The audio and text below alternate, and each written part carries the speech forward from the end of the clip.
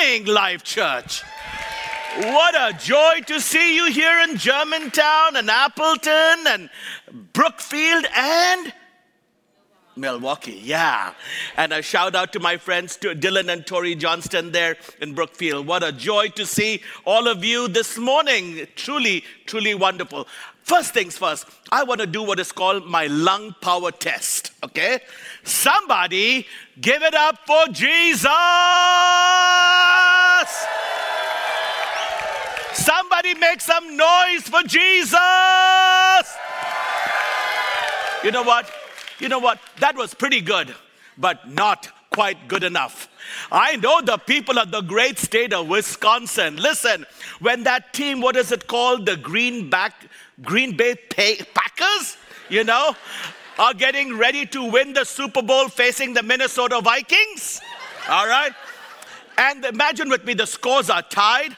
Imagine with me, it's the last few seconds of the game. And imagine with me, in the last few seconds of the game, one of your guys gets an ugly pigskin ball, deflated or inflated. It doesn't matter, but I'm not going there. And the last few seconds of the game, he tosses that ball to the other guy. The other guy grabs it, runs across the line, scores the winning TD, and everybody in Germantown goes, good job.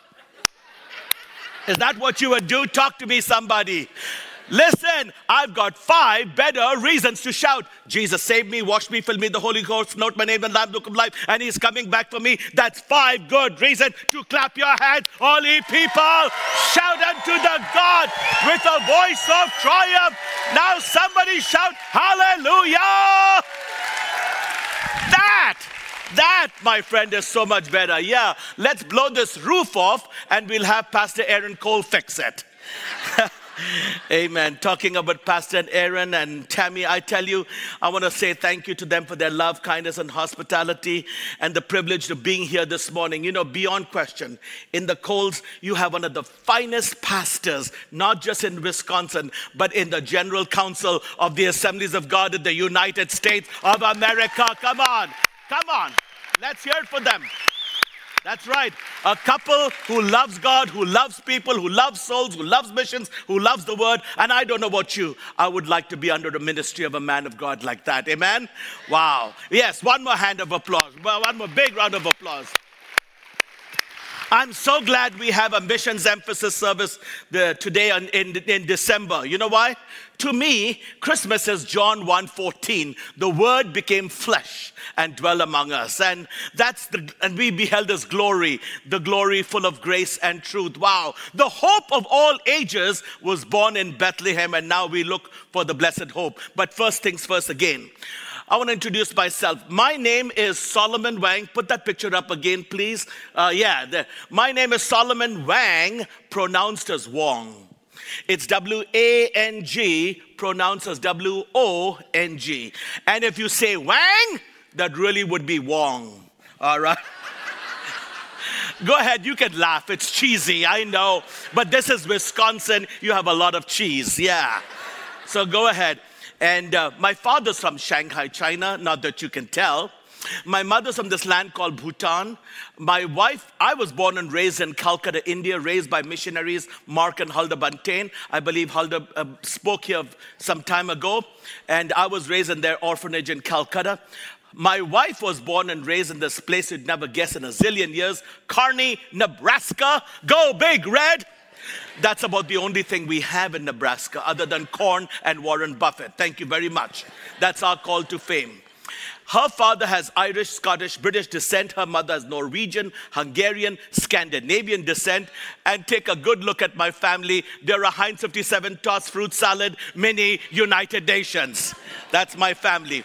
And that dude in that corner is not an adopted kid. He's my son-in-law who married Julia on the left. And this young lady in the front is Jessica. She's having a special destination wedding, 2/22/22. And the young man in the corner there is my middle son. He's single, he's saved, and he's available. All right? If you know somebody who has $100 million in the bank, 5 Rolls Royces, 10 Mercedes, come see me. I'd love to introduce you to my son. Laurie, don't you dare say anything to him. I'd be in big trouble. Yeah, but here's what I'm saying. Sometimes Solomon Wong gets into trouble with his wife, as we men do. Guys, now you're in God's house. Be honest with me. How many of you men get into trouble with your wife now and then, especially with the honey-do list? Let me see your hands. Thank you all, 15 of you. Yeah. And in those moments when I get into trouble with my gorgeous wife, my beautiful wife says, Solomon Wong, you married the white woman and I married the Wong man. So this morning, you have the Wong speaker. Is that all right? You have the Wong preacher. Is that all right? Yeah.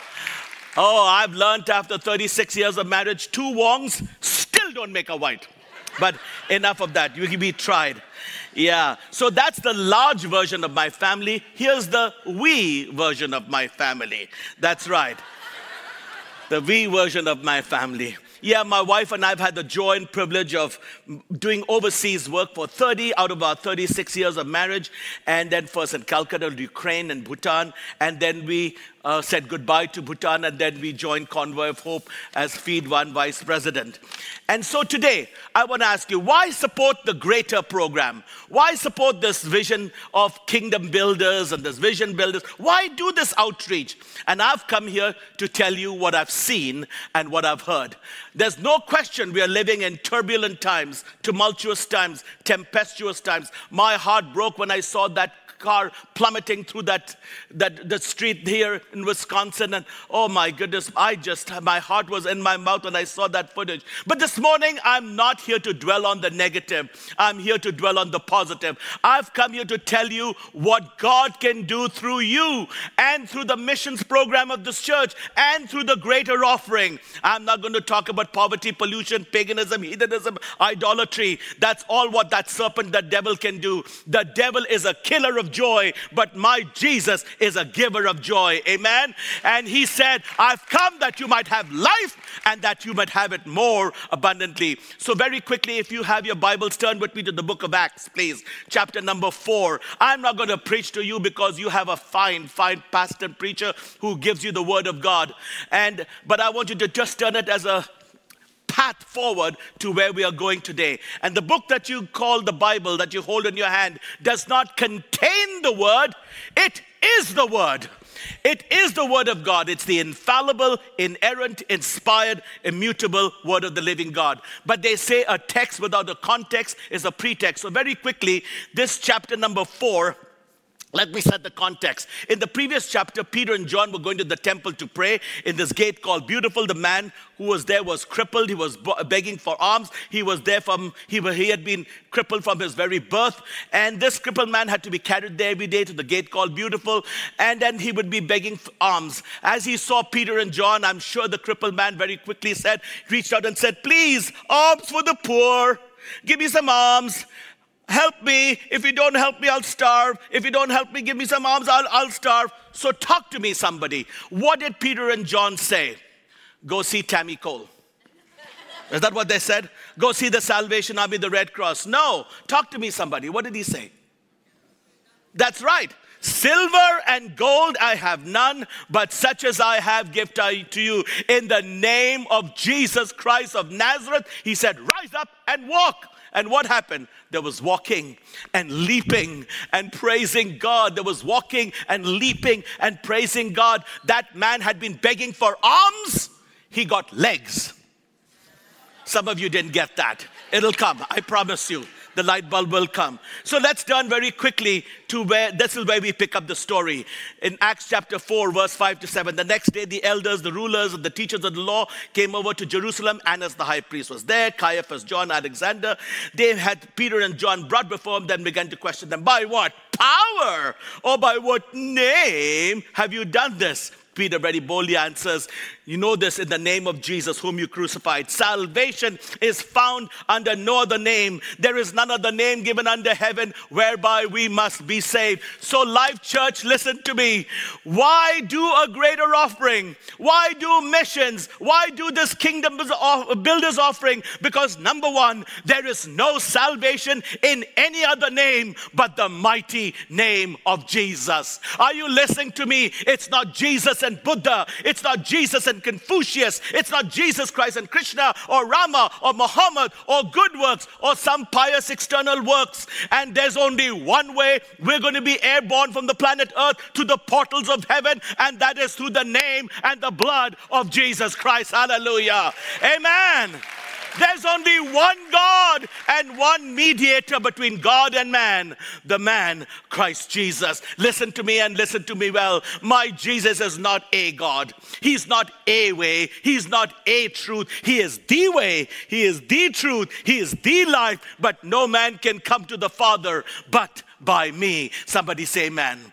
Oh, Pastor, I wish I had this opportunity. I would charter an Airbus A380 and a Boeing 747 right here from Milwaukee, Wisconsin. I would take your people to my country of India. I wish I could take them all. I would show them many things, but one of the things I would show them is the Ganges River. Oh my goodness. The people of my country actually believe that it comes from the head of the god Shiva. Anyone can tell you it comes on the Gangotri glaciers in the Himalayan mountains. And if you go at certain season, you'll see millions of them pushing their way to get into that river, because they believe if you dip yourself in that river several times, it would cleanse you of all your sins. And at certain season, you literally see them pushing their way to get into the water. A lot of them are killed in the stampede. A lot of them are swept away by the current. A lot of them die of pneumonia in the icy cold waters. Some of them catch tropical disease. You know why? Because they throw carcasses of dead animals into that river. They throw cremated ashes of loved ones into that river. Women wash their clothes in that river. Children use the restroom. And now recently with the COVID-19, thousands have died. How do you social distance in those cold and strong current waters? And they actually believe if they immerse themselves, if they dip themselves in that river, it would cleanse them of their sins. But as a Christian, beloved, I tell you this. I ask you that rhetorical question: what can wash away my sin? Nothing but the blood of Jesus. What can make me whole again? Nothing but the blood of Jesus. And I have to remind you that there is a fountain filled with blood drawn from Emmanuel's veins, and sinners plunged beneath that flood will lose all their guilty stains. Let me remind you, Life Church, the blood has never lost its power. It still reaches to the highest mountain. It still flows to the lowest valley. Oh, the blood that gives me strength from day to day. It will never, never, never, never lose its power. Somebody thank Jesus for the blood. Come on. That's right. We do kingdom builders and greater because there's no other name given under heaven whereby we must be saved. Secondly, verse number 13, when they saw the courage of Peter and John, they were astonished, and they took note that these men had been with Jesus. When you're with Jesus, you have the same again. Your life takes on a new meaning. Everyone in the Bible who met God had an encounter with God, their lives were never the same again. Moses, the woman caught in the act of adultery, the Samaritan woman, blind Bartimaeus, woman with an issue of blood, Nicodemus, the 10 lepers, the thief on the cross. What happened? They had all been with Jesus. And we need to introduce people to Jesus. Oh, I wish, Pastor, I had time. I could tell you hundreds and hundreds of stories of lives who were transformed because of the blood and because of the name of Jesus. If any man be in Christ, he's a new creation. All things are passed away, and behold, all things have become new. Why do we do kingdom builders and vision builders and greater? Because number 3, verse number 16,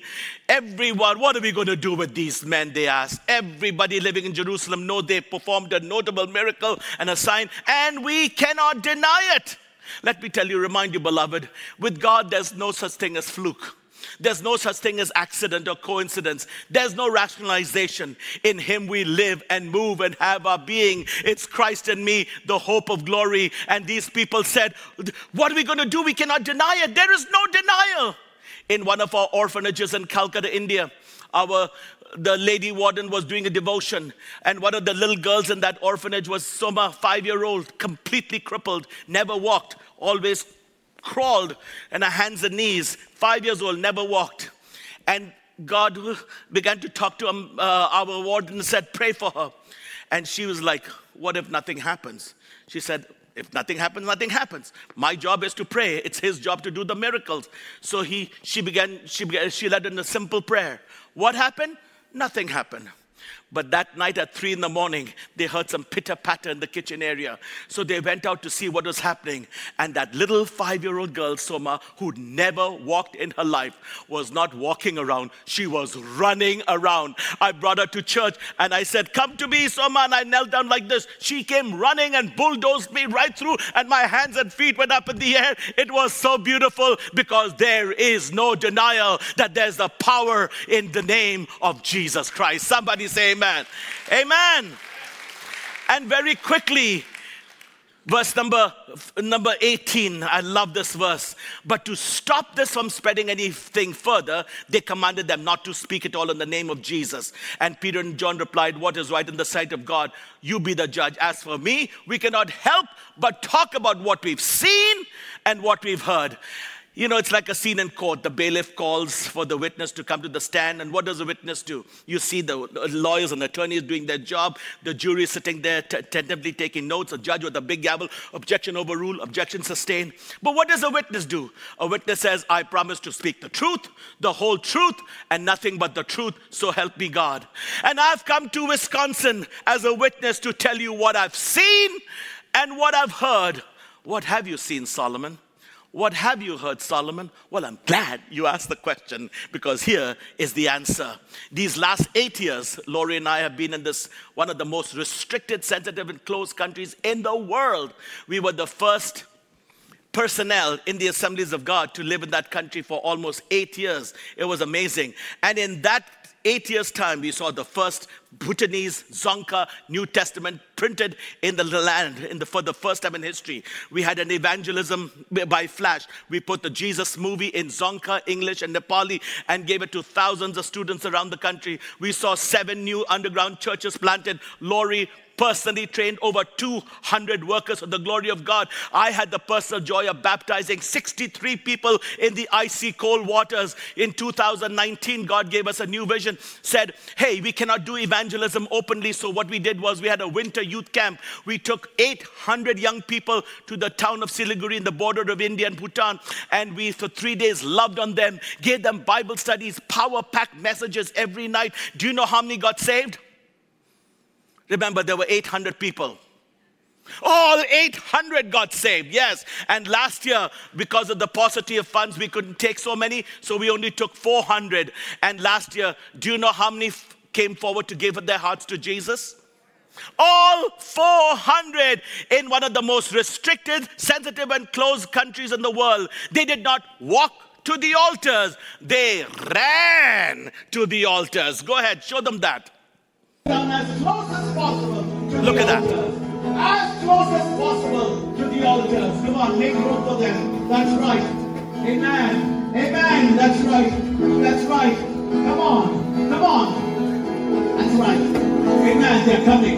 They're coming. They're coming. Hallelujah. You're saying, "God, thou God seest me, an inward vision, an upward vision, an outward vision." Amen. We're going to sing. Don't just sit there. Come on, give the Lord a mighty praise. It happens because of people like you. It happens because of kingdom builders, because of offerings like Greater. That's what I've seen, and that's why I've heard. And people like you have prayed and given for ministries like that, and that's how it happens. I'll never forget. One of my friends, a pastor in New Delhi, God spoke to him and said, "Start a new church in New Delhi." New Delhi? Do you realize how expensive that place is? You will not get land. It's the capital city of India, 1.2 billion people. You're not going to get a piece of property anywhere. And there is no money. The property is more expensive than San Francisco, Hong Kong, and Tokyo put together. He said, "God spoke to me. I'm going to go start a church." Then he found this piece of property in the outskirts of New Delhi. Outskirts of New Delhi. How are the people going to traipse right through the city with all the traffic and the pollution and congestion? Nobody's going to come to your church. Nobody. Strike one.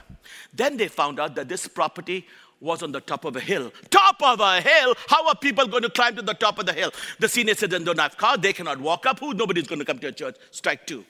Then they found to go to the church, you have to pass by a temple for the Hindu god Hanuman. India has 330 million gods and goddesses, and one of their chief gods is Hanuman, who is half monkey and half human. There's another god called Ganesh. He is half elephant and half human. Aren't you glad your Jesus and mine is fully God and fully man? None of this half and half stuff. That half and half stuff is reserved for coffee. Yeah, amen. As man, he knows your needs. And as God, he is able to do something about it. Oh, but you have to pass the temple and Hindu God Hanuman. Nobody's going to come to your church. He started that church, Tammy. That church is booming. It is booming. They don't have equipment like you. They don't even have seats. Everybody sits on the floor. Oh my goodness, that church is booming. You know how? I love it. I love it. I love it. I love it. I love it. I love it. You know how that church is growing? The Hindus go to the Hindu Hanuman temple.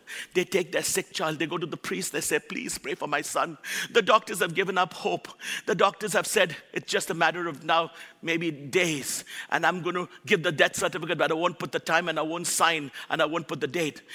There's no hope.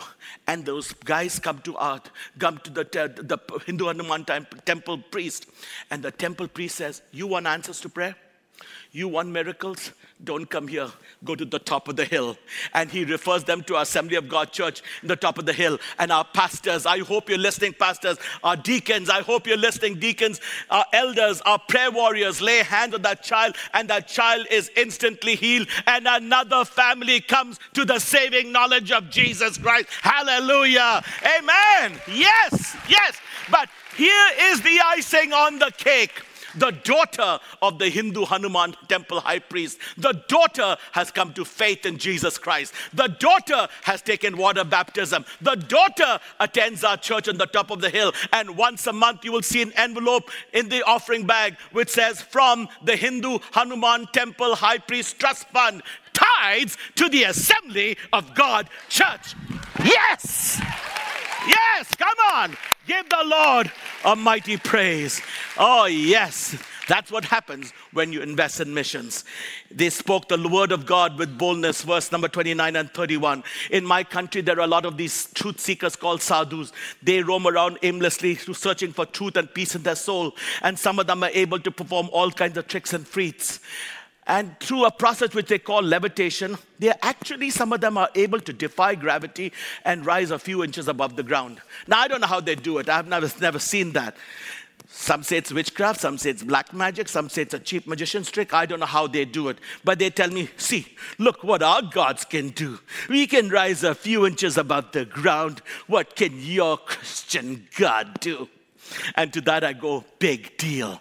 Why? Because one day, when the trumpet of the Lord shall sound, when time shall be no more, when the morning breaks eternal, bright and fair, when the saved of earth shall be gathered over on the other shore, when the roll is called up yonder, you and I are not going to be a few inches above the ground. We're going to be up there. Amen? We're going to be up there. Come on. I am not waiting for the undertaker. I'm waiting for the upper-taker. Amen? For the upper-taker. For the Lord himself will descend from heaven with a shout, with the voice of the archangel of God, and with the trump of God. And the dead in Christ shall rise first, and then we who are alive and remaining shall be caught up to meet the Lord in the air. So shall we ever be with the Lord. But of course, Pastor, I know how Christians are. I don't know how it is in Wisconsin. But they'll start arguing. Are you talking about the pre-trib rapture? Are you talking about the mid-trib rapture? Or are you talking about the post-trib rapture? I mean, that argument is as old as the hill. Does the church have to go through 3.5 years of tribulation before? Or will the church, before anything? Or the middle of the thing, 3.5 years? Or the church has to go through 7 years of tribulation? I mean, I went to Bethany Bible College many years ago where I met Laurie Pastor. And I remember I was working my way through college and they called me the janitor. I said, excuse me, I am not a janitor. I'm a sanitary engineer. Thank you very much. I make $3.35 an hour. And I would see my friends arguing there. Pre-trib, mid-trib, post-trib. Pre-trib, mid-trib, post-trib. Solomon, come here. This guy says it's pre-trib, meaning the rapture will take before the tribulation. I say it's mid-trib, 3.5 years. This guy says post-trib. What do you say?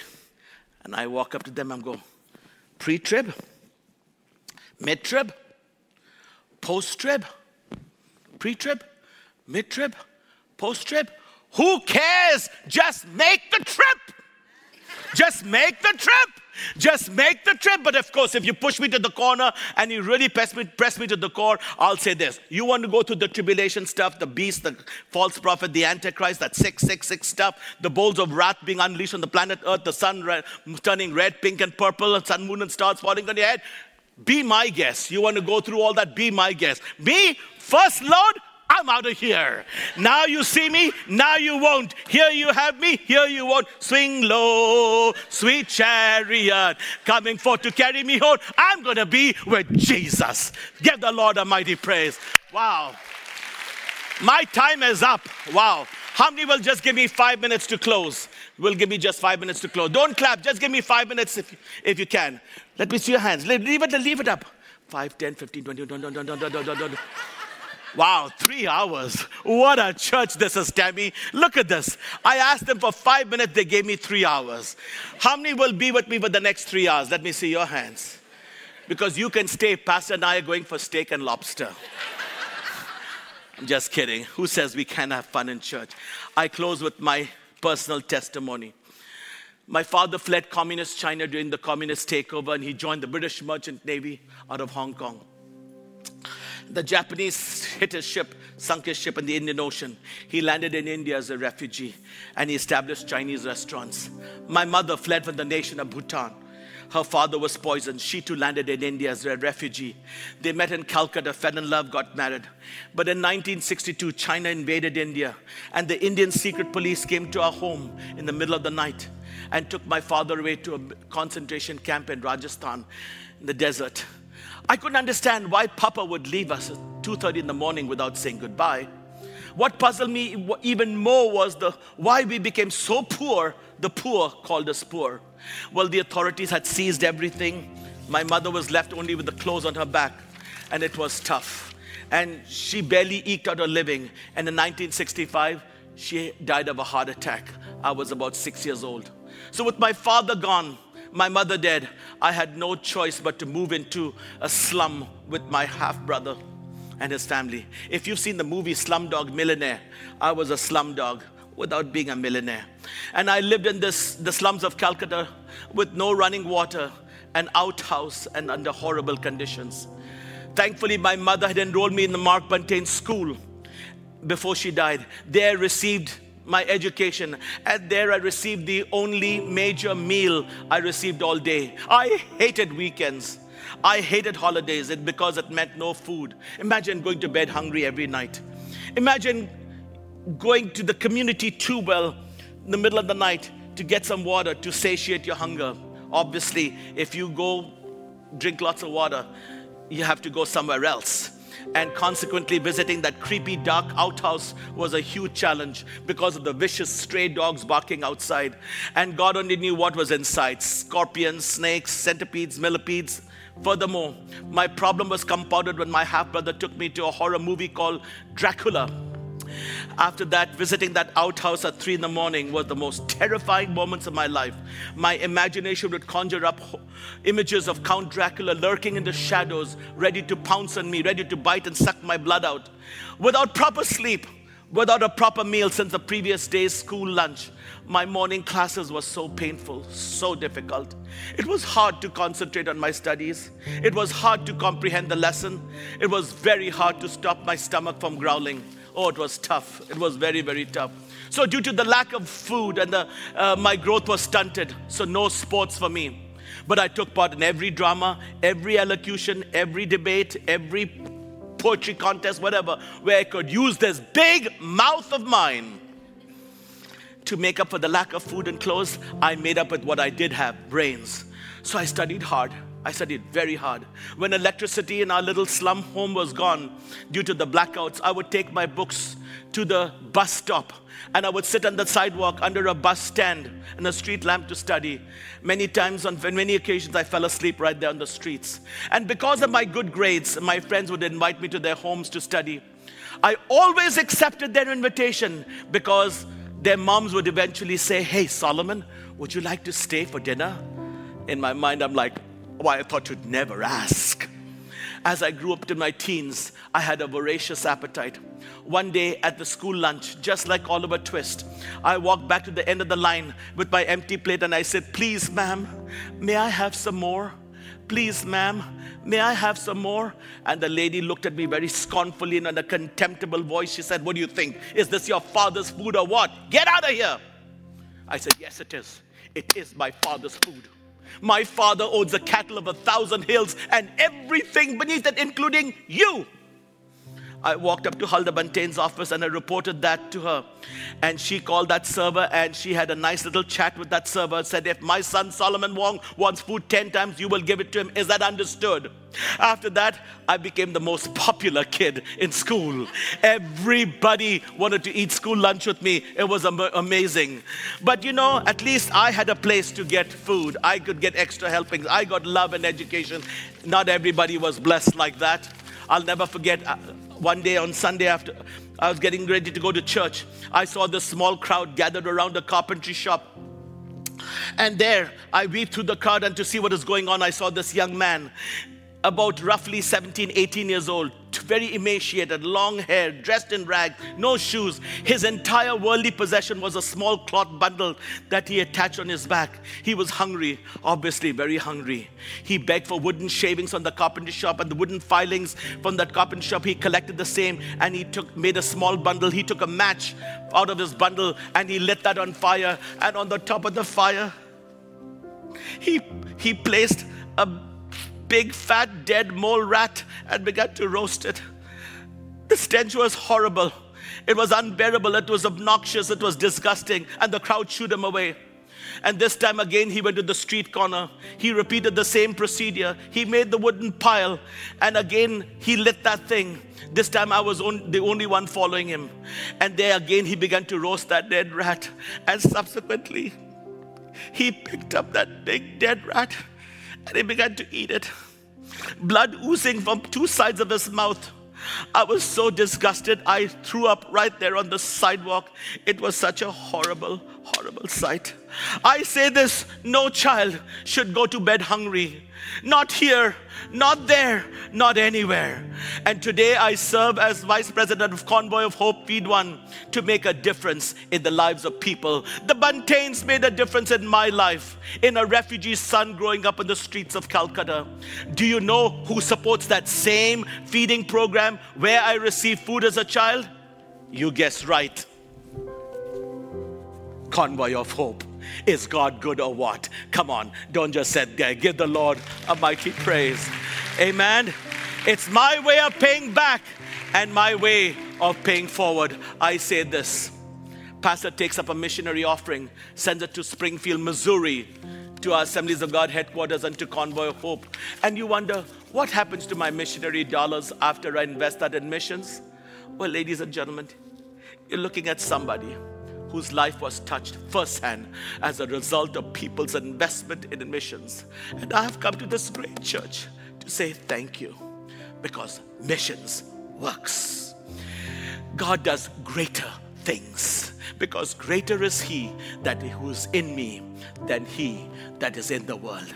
Thank you for your investment in the greater project. Thank you for investing in Kingdom Builders. Thank you for investing in missions. I'm a life that was changed. God bless you. Pastor.